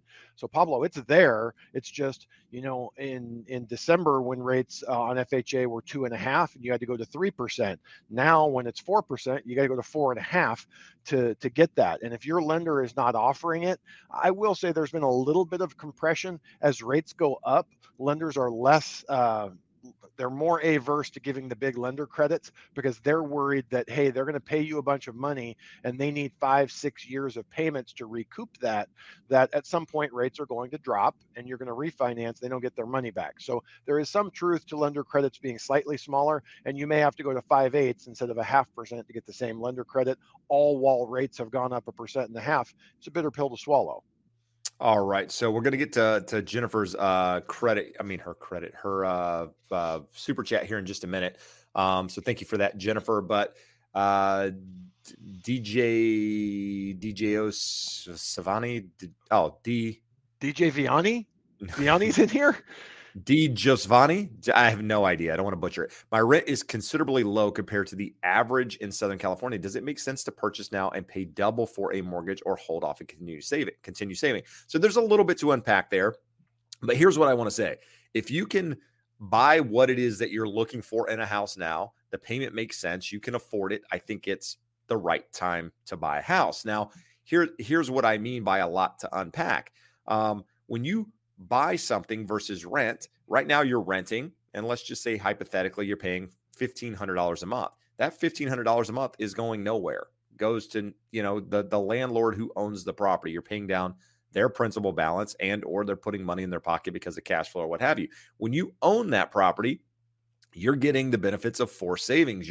Every single month you make that payment, even though it's higher than what you're paying in rent. A portion of that, for one, is paying down the principal on the loan and going into that forced savings account. Secondly, you get appreciation. On average, Josh, what have we seen in California over the last 30 years? 4 to 5% appreciation, 3 to 4%. California is on the high side, somewhere between 5 and 7%. So nationwide, it's 4.6, going back to like the 60s. So Southern California is a little higher than that. So let's just say 4% is a safe number on average. So if you bought that $300,000 property, on average, it's going up about $12,000 a year. And then that 4% is, readjust based on the 312. So each year it's going up a little bit more. Again, you're going to have corrections and what have you. It's an average over a historical period of time. So it makes sense to buy the property as long as you're buying it for the right reasons. And it's important to note longer term time horizon, right? If you're buying again for the short term, it may not be the best time to buy a house. But if you're buying it looking to hold on to it, you're going to be there 5, 7, 10 years. And you can afford the payment. You're not stretching yourselves. It makes sense to buy that property, even if it's more than your rent. That's okay. Southern California is not like other parts of the country where your rent is what you could buy a place and your rent would be the same. That's not the same in California, but those states also don't get the appreciation and a lot of the other benefits that we here in California get and are able to see. So again, a lot to unpack there, but if you can find the right property in this market and it, financially makes sense to you, I think that's the time to start doing it. That's when you should be thinking about it. Jeb, the alternate way to think about it is not with everything. There's no right or wrong answer, but we've talked here before. If you couldn't afford and it wasn't an option to buy, you still have to be planning your path to financial freedom, and home equity and eventually a free and clear home is not a part of that. So when you're renting and you have a well below market interest rate, so say a normal person is looking at a 20% increase in their housing payment if they buy versus renting, and you're looking at a 50% increase, it's really important that you're not living further, not above your means, but you want to use that savings to your benefit and make sure you're funding 401ks, you're funding IRAs, you're saving and investing to get yourself closer to freedom, financial freedom. And the other point to make would be is there's no such thing as fixed rent. Your landlord right now could keel over and die, and their family could sell the property. He or she could sell the property. They could come to their senses and raise their rents. So it's a temporary benefit that you have no control over, which would lean more towards buying if the time is right for you in your life and you could afford a property you'd be happy with. So, yes. So earlier, Jennifer asked us to unpack the comments that JDR is making in the comments. And here's what I'll do, Jennifer. I'll refund you your $10 so we don't have to go down the rabbit hole of addressing something that's completely erroneous, saying that, the data shows that home prices have already peaked and they're already declining. No, home prices are not going down. I don't know what you're looking at and what chart you're reading. I mean, the fact that you state that people don't know how to read charts, perhaps you should reread the chart. I mean, it's really simple. Prices are not going. Tell me any home buyer, I should do a poll in here and ask people, are prices going down? What in the hell are you talking about? Prices are not going down. but it's not worth addressing in here in any detail. So we're not going to spend time on it, Jennifer, but I will use that $10 to ship you a shirt. How's that? And I'll give you your $10 back too. Wrap it in a $10 bill. Yeah, I'll wrap it. It would be a really small shirt or a really big $10 bill, one of the two. Let's see here. I mean, there's just so much here. I mean, here's a good positive comment from someone. Realist Academy probably has a YouTube channel. Just closed on a house, was trudging through the market for 6 months with my wife. Refused to give up our rational approach. We were about to give up, and next week we got our offer. We got first dibs on an off-market deal. Stick with it. First-time home buyers, it is possible. It is possible. Yeah, stick to your plan. We talk about it every week. Don't get caught up in, crazy clickbait videos and watch them every single day, unless they're mine. And then in which case it's okay. But no, in all reality, don't, create a plan, stick to it, and stop following the craziness of the market. It can become overwhelming and just create additional stress on top of a process that's already a stressful process to start. Let's see, Josh, this is a question that we've addressed it many times, not in the exact way, but is it true you can't lock a mortgage on a new construction until it's completely built? Absolutely not. Again, we can lock anything that has an address and a borrower. So you absolutely can lock it. Longer term locks can get expensive. Builders are having problems with a tight labor market and supply chains. So you might do a 90-day lock for your home that's going to be completed in 80 days to find out it's finished in 120 days. So the lock may not be as valuable as you think, but you can absolutely, we get people asking every week. It's one of the bigger questions. Hey, I got new construction. It's not going to be complete till July 27th. Should I do this long lock? Someone here earlier in the show said, hey, I locked for my closing in June at 4.99. Did I do the right thing? Time will tell, but you can absolutely do a longer term lock. Yeah, lock it, leave it alone, move on. There you go. Ariana Grande says, my mom has owned her house for 50 years. Not Ariana Grande. That's what I see when I see that. But anyway, does she have to pay capital gains tax if we sold and didn't put all the money back into another home? Only some of it. So this is an interesting question because we talked about this today on the podcast. So when you sell a home, I don't care if you've owned it 50 years, 25 years, or what have you, if you've lived in it 2 of the last 5 years as a primary home. So in this case, if your mom lived in that property 2 of the last 5 years as her primary home, and she's single, she gets up to $250,000 of tax-free gain on that property. So she could make $250,000 above and beyond the base of what she paid for that property and not have any capital gains taxes. If she's married, that number moves to $500,000 in tax-free gains. Now, if she's owned it 50 years, there's many people here locally in my market that bought houses for, say, $20,000. Some of those houses now are worth $2 million. So in that case, you would have a really sizable capital gains tax, and you would only be exempt from a small portion of it if you went to sell it prior to them passing and being left in a trust. There are some other things that can protect the capital gains there. But here, let's just talk about selling it outright. Yes, there is a sizable tax gain there, potentially. Now, there's things that you can take out of that basis, if you will, improvements made and what have you. There's a lot to unpack on that question. But here's what I want to address, because many people have the wrong a misconception of how this works. They think if they took that entire amount and put it into a new property that there's no taxes. That is not how it works at all. That only works on investment property to investment property. When you do a 1031 tax exchange, you sell an investment property, you take whatever gain it is that you gain on that property and put it into another like investment property. And again, there's certain criteria that it has to meet. It has to be more expensive and other factors that play into that. You're not avoiding taxes entirely. You're just delaying when those taxes have to be paid. When you're selling a primary, you only get that amount of tax-free gain, at which point anything above and beyond it has to be paid the next calendar year when you file your taxes. You don't get exempt just because you put that entire amount into another property. And it's important to note that because a lot of people right now are selling, because the market has appreciated so much and they think, well, I've got all of this money. I'm going to go buy a property with all of this gain. That's great, as long as all of that gain is tax-free and or you're aware of the potential tax consequences on that money. The last thing you want to do is go out and buy a property with the entire proceeds and come to find out tax year comes around, you've got a 30%, capital gains tax on a portion of that and having to come up with that money. That's not going to be fun. And that is going to happen to people because people don't think through the process and address all these questions. So, Josh, anything you want to add on that one? I mean, we literally had this conversation earlier today. No, and it's funny that misconception is prior to the current tax code being written to give you the 250 and 500K exclusions.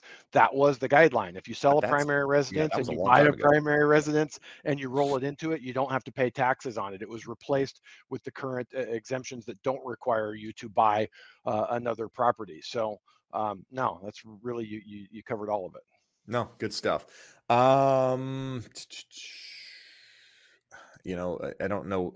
I try to read some of these questions before I put them up, but then I look awkward sitting here just staring at the screen and not saying anything. So I'll just put it up and read it here and then see if we can address it. So $100,000 salary, zero debt, can't afford to buy a 1,200 square foot condo in a nice area of OC, California. Is this normal or sustainable?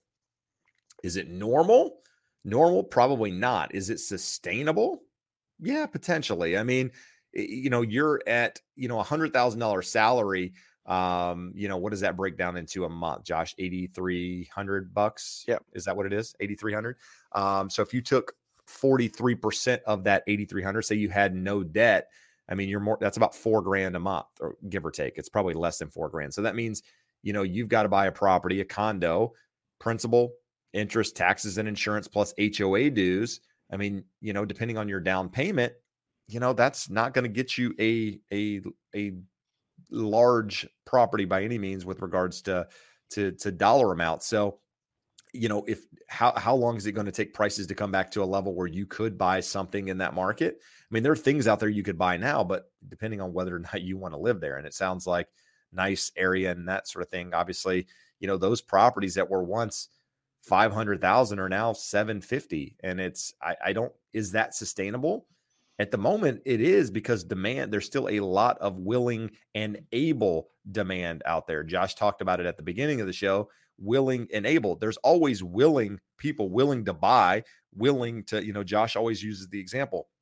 He and I are both willing to live on the beach in Malibu, right? I mean, we're not able to buy a house in Malibu on the beach. It just financially. And so at some point you do reach a threshold, but we haven't seen it yet. But think about that example, Jeb. Home prices aren't dropping in Malibu, even though they're absurd, because there is plenty of able demand that when one comes on the market, another multimillionaire says, I'll take that one. So as crazy as it sounds, you're at $100,000, but there's plenty of people that are making $180,000 or $250,000 to buy it. So it doesn't necessarily make sense to you or to anyone. I mean, $100,000 is a good income. It's not the same as it was 20 years ago, but it's a good income. I remember, and I'll tell people this example, when I started in the 90s in 1996, the first time I saw a borrower that made six figures, I was like, this is amazing. This person is incredibly rich. Now, if we don't have a combined household income well into the six figures, much like you're seeing, it is really hard to qualify for anything in Orange and LA County. If we get a little further out, it's possible, but it's getting real tough in Orange and LA County without being well into six figures for household income. Good stuff. Good stuff. Reading questions here, looking for something.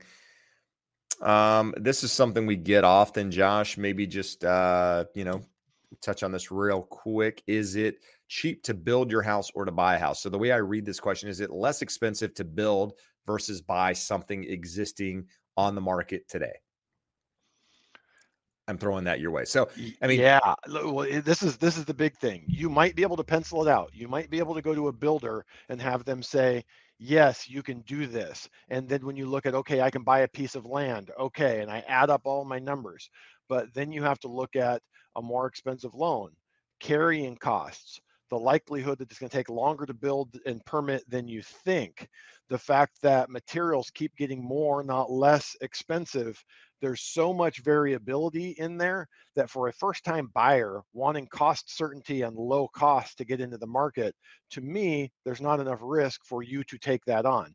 Now, buying new construction that someone else is building and will put under contract at a fixed cost because of their ability to finance and carry costs and build and take the risk of profit on that is different. But for a first-time buyer, the thought of building your own home, like for me, I've flipped over 40 houses in my life, and it's the thought of building one scares me. I would want to be in a very secure financial position before I considered that. There you go. Someone in here asked if Oso says, is this a seller's market now in your area, Orange County? It has been a seller's market for a number of years. In fact, it has been a buyer's market or a balanced market, I think, since 2013-ish. It was a little bit more balanced, but since then it's pretty much, I mean, it hasn't been a hot seller's market, super hot seller's market like the one we're seeing now, but it's been in favor of sellers for quite some time. So, and it's going to be that way for a little bit. Let's see. Are you guys going to answer any questions? Somebody said that no, we're just going to sit here and talk. I mean, that was at 6 o'clock. I mean, hell, we had been on an hour at that point. Were we still talking an hour into this thing? I'm trying to read some questions, guys, and get you something that you came here for, some of value. Josh, you see something you like? No, I just rolled across the home prices dropping since August of last year in California. Oh, Jesus. That guy's a moron. Yeah, I mean, I'm seeing a lot. I'm trying to, guys, we got a lot of comments here. So this one, Dan, okay, so he's addressing that dummy.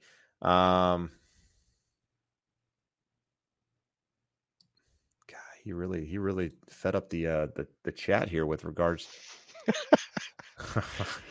Here we go. So Michael says, should you sell by owner or sell with a real estate agent? So obviously this is a self-serving answer, but it's also one that will protect you. And you should sell with a real estate agent unless you really know, disclosures and everything that goes into the process of selling your home. It's, it's easy to put a sign in your yard and get buyer activity. But here's the thing. If you put it, a realtor lists your home, it gets more exposure for many reasons. A sign in your yard is only going to get so much exposure. So that's one thing. And exposure drives demand drives price. So exposure equals higher price. And so the more eyes on that property, typically speaking, that the more money you're going to net from that property. So that's one side of the equation. Secondly, disclosure, right? California is a very, what's the right word here, Josh? Legal. I'm looking for, sue happy state. I can't think of the word. My mind is not litigious. Litigious. There we go. Litigious state.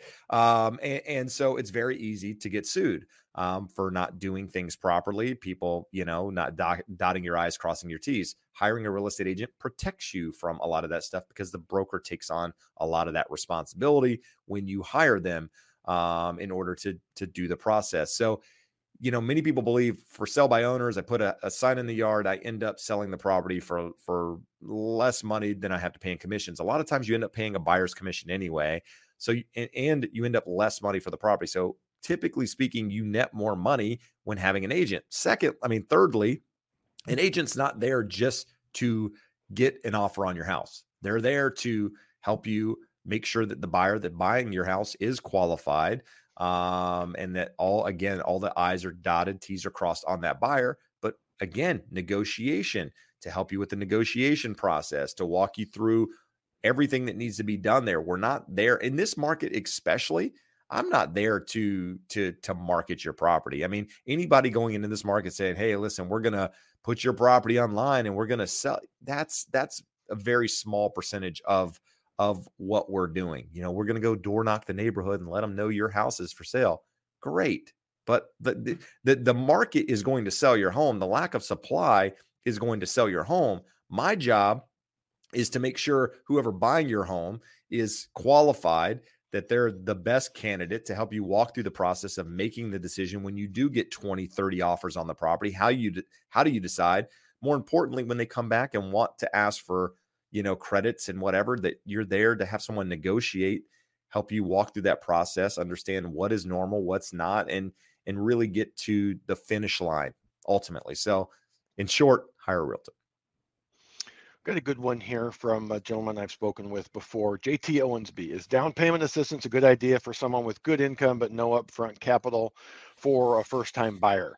So you're here in California. In California, we do not have any great down payment assistance options. So the most common, biggest by far, is California Housing and Finance Authority. They have a couple of different programs. They will give you either a second mortgage of 2% or 3% of the loan amount, and it does not have any interest or payments. So silent second, no interest, no payments. You can also get a third mortgage from them. I think it's at 3% interest, 3.5% interest, and it's it may be at 2% interest, and it's 3 or 3.5% of the purchase price, capped at $15,000. So if you did both, you can get in with little money out of pocket. The problem is they charge a much higher than market interest rate for the ZIP plus 3, which is the 3%. And you have a second and a third lien against your property that you need major appreciation going forward. So if you did an FHA or a 3% down conventional with that, you end up owing 102, 103% of the value of the home. You need appreciation just to be able to break even. And we talk about when you buy, if you put 5% down, you need to sell in 6 weeks, you need a little bit of appreciation just to break even. If you're at 102, 103%, you need like 10% appreciation before you'd be able to sell and break even. So I look at it and say, if we're in a yellow flag market right now, meaning be cautious, be certain about your decision, have a longer time frame, to me, they're a little bit risky. If you can come up with your own down payment, a 3% conventional, 3.5% FHA, and go with the lender credit to cover all your closing costs and all of your prepaids, it's a better route to go. So I don't remember what price point you're looking at and how much that 3.5% would be, but I would exhaust and explore all options before looking at down payment assistance. Now, for those of you that are in different parts of the country, some areas have nice down payment assistance programs that look more attractive than what we have available to us here in California. Good stuff. We got a congratulations to Jeff, got an offer accepted. So congratulations to you. Got a question here about property taxes and Mello-Roos. Cyrus is asking, can property taxes go down for Mello-Roos new built areas? So Mello-Roos is a tax here in California. Other states have it as well. But what Mello-Roos is it's a tax in new construction communities. It's an additional tax on top of your property taxes that pays for like infrastructure improvements to a neighborhood. Maybe it creates parks or schools or fire departments or whatever it is, streets and, sewer systems or whatever it is. It's an infrastructure tax. So the question is, can property taxes go down for Mello-Roos areas? And the answer is yes, but Mello-Roos typically has a lifespan on it. It's a bond. And usually it's 25, 35 years, depending on when it was issued and for how long or what have you. There's ways to find it out with the county. But once that falls off, property taxes will go down in the sense that you just pay the typical property taxes for that community, whatever the percentage is for that community without the Mello-Roos. But it takes a while to get there. Now, if you're asking, if you just bought a new construction property and there is Mello-Roos on it now with the property taxes on it now, well, can that go down? Not really. It will take time for that Mello-Roos to come off. And, if property values around you decline, you don't automatically get a decline on your property taxes, especially unless, if it's just small declines. If you saw, substantial drops in home prices, you might be able to try to get the county to reassess, and that's a whole different conversation, but you're not seeing that in this market. Josh, anything you want to add on that one? No, Mello-Roos are not fun. I like to avoid them wherever possible. There you go. Let's see, but it's very difficult. I mean, I would tell you 90, I don't know. I mean, I'm guessing here a percentage, but a very high percentage of new construction communities here in California have those bonds, those Mello-Roos taxes on them. So you're very, very difficult to avoid them. And if you're buying in a community that has them, you can't just say, hey, I'm not paying that. It's part of the deal. So you can't get around it. Jeb, I know you said Yep. we were not going to do it, but I'm going to do it anyways. No, we're not talking about. No, because people keep asking, what's the data? Can I see the data? Show it to me. So Okay. here's the chart. This is median sales price of houses sold for the United States. So that tells you the percentage or the number at which half of home prices sell above it, half sell below it. It tells you nothing about the sales price of homes. If you look at anything like Case-Shiller, which is a paired sales analysis, so it's the same home over time. So we're not looking at people shifting to smaller homes. Like if you look back here, part of the reason why from 2007 to 2009, this was such a big dip from 257 down to 208 on the median is because more foreclosed homes were selling. So more stuff on the low end. So the median was coming down far more than what a paired sales analysis like Case-Shiller did. So when you jump in here with some crazy theory that you get from watching reventure consulting videos too long, and you tell people they don't know how to read a chart, you should probably know what median means and why a median can come down while home prices are going up. So again, please don't insult people when your own intelligence is not great enough to keep up with the conversation. I mean, if I could drop the mic here, I would. It would make a lot of noise, but no, good stuff. I mean, that's the way to address it. I wasn't going to address it at all. So, if you're a buyer in this market, you know that prices aren't going down. If you're living with your mom and watching YouTube videos at night, you may not understand. Hey, you watch it now. No, I'm kidding. Let's see. So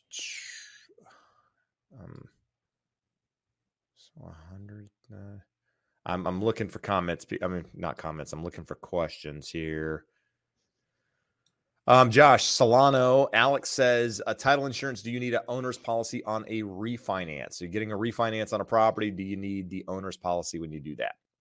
No, you were insured at the purchase.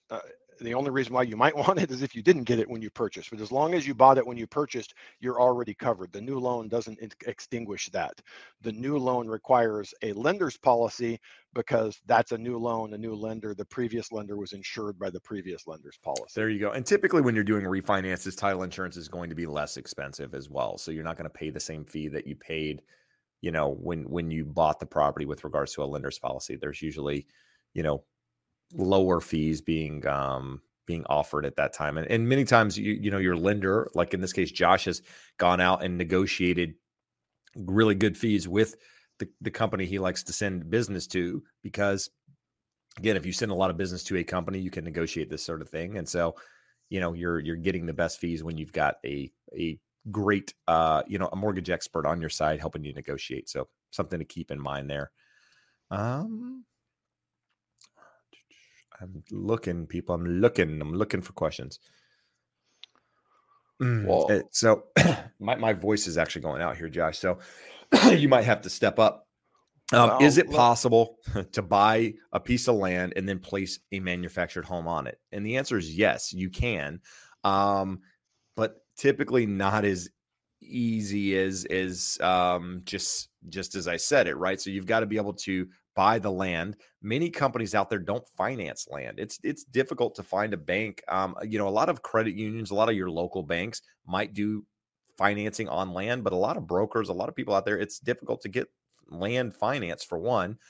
Secondly, manufactured homes or mobile homes or whatever you want to classify them as are also can be difficult to get financing on in some of these cases separately from the land. So there's a lot going on there with that. And quite frankly, I don't think I'm going to speak on Josh's behalf. Neither of us are probably the right person to get into a lot of detail about land and manufacture just because we don't see a lot of it. But Josh, what do you want to add? We don't see a lot of it, but the thing that I was going to add is you can use one-time close construction loans to buy land and place a manufactured on it.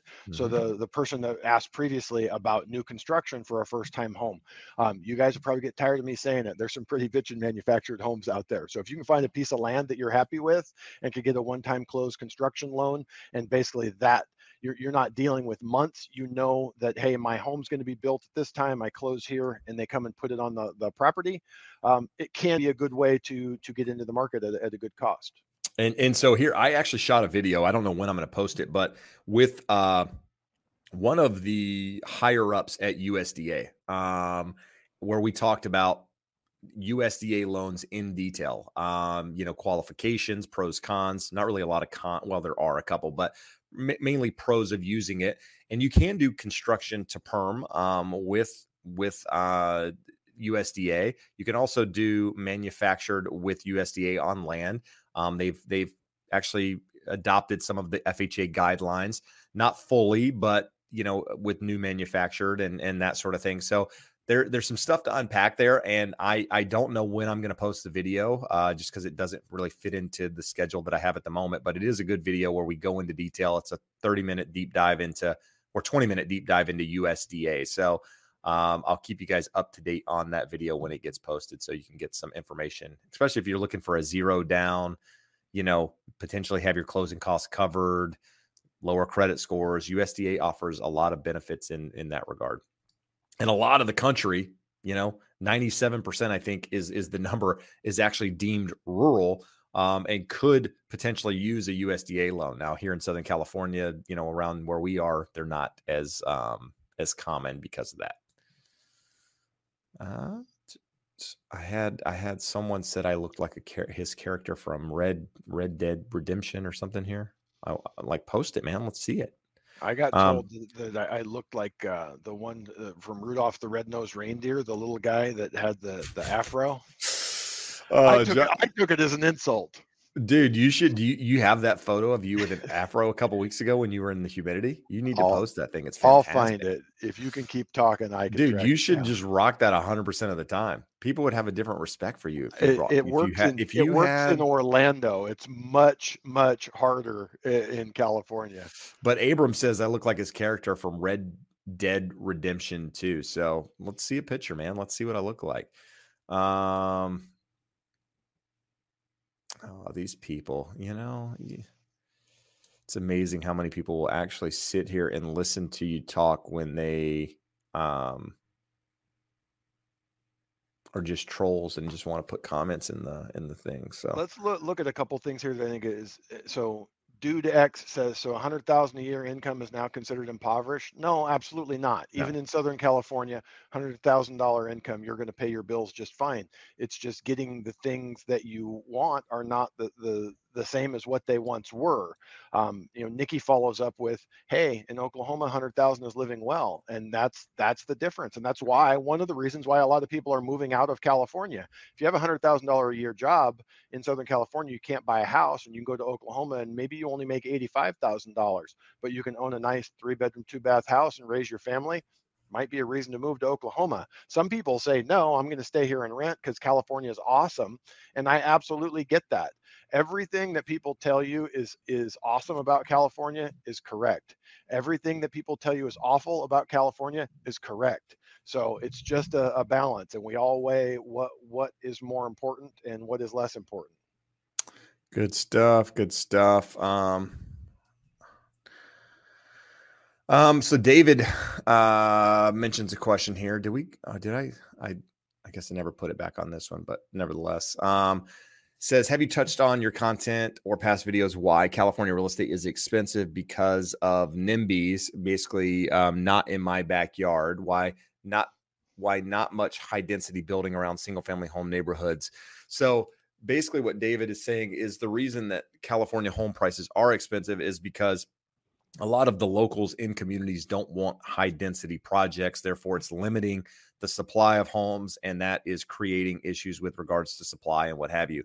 There's definitely a portion of that happening in many neighborhoods. But what I can tell you is from somebody that lives in a city that's done a bunch of high density projects over the last 7 or 8 years, the city wasn't built infrastructure wise, with that in mind, the high density stuff. And so it creates, yes, it solves one problem with regards to creating supply, but it creates other problems with regards to traffic and just, maintenance on streets. And just, I mean, there's a lot that goes into it. It is not as simple as, hey, yeah, you guys aren't building and therefore it's creating these issues. It's a factor. It is not the simple issue. It is a factor in what goes into creating these problems. But I'm not against high density entirely. I'm against high density when you don't think through the process and your city council just approves a bunch of high density projects all at one time without really considering what it's going to do to the surrounding area. And that's essentially what many markets have seen. So yeah, does it play into prices? Absolutely. Is it the sole driver in why we're in this situation? The answer is absolutely not. And there's another thing that I want to point out too, and this is not addressing this at all, is that new construction at the moment we need to build new construction. There needs to be about 500,000 more homes built each year to meet current demand. And that has to happen for 10 years, right? So currently building about 1.6 million homes a year. You need to build about 2.1 million a year to keep up with projected demand over the next 10 years. But here's the thing. If the market does turn, you see a pullback in home prices, you see the market shift at all, a correction, guess who the first people to stop participating in that market are? Home builders, because they've got to forecast out what their projections are in building and cost and all of that stuff. And you're going to see if the market did turn for whatever reason, and you saw a big correction, home builders stop building. They stop pulling permits. They stop going through the process. And then that creates additional issues down the road. So the supply issue is way more complex than just simply what's on the market now and new construction coming to the market. A lot of people, the problem needs, the solution needs to be that the market corrects, and then we'll see all of this supply, and then there'll be all this new construction out there. Maybe not. Maybe the builders say, you know what? During the last debacle, they said, hell, we're not building here. We saw a lot of projects here locally. I mean, Pacific City, for example, Josh, that was a project that was supposed to start. Market goes sideways. They lose funding. Shit goes, it just goes the other direction. They end up selling that project off. It doesn't get built until the market starts to come back. So, and it was supposed to be condos, and it ended up all apartments. It's super complex in a lot of this stuff. So I went off on a tangent there. So yeah, sorry guys, but that's right. That's what happens. We're pushing. What's that? Want me to bring a little levity to the situation for everyone? Sure. Let's hear it. All right. Oh, look at that. Look at that hair. This is what happens when you go to Orlando in 100% humidity and thunderstorm, and your hair reacts a little differently than in California. No, that's great. All right, we're going to end the show on a positive note, right? Because we're doom and gloom. I've had several people reach out or comment tonight that we're all about doom and gloom, and that is so depressing to listen to us. So we're going to have a moment of silence for those that said the market would crash a year ago, and we're going to swoop in to buy cheap houses in 2022. We're going to give them a round of applause for all those that pulled the trigger. People, yeah, if you're out there, you're following it, you're doing it for the right reasons. Congrats to you. Coinster, thanks for all the support. You always comment on videos and are always around, and we appreciate that. What we're going to do here is what we always do, and that is ask for you to click the thumbs up, share it with a friend. I don't know, where are we at on likes? Did we reach 200? 206. Thank you guys. That is maybe our max. I don't remember. But we do appreciate you being here. Appreciate the support. Ask that you want a free t-shirt, register in the little link at the top, free educated homebuyer t-shirt. You can wear it to work out or do something fun in.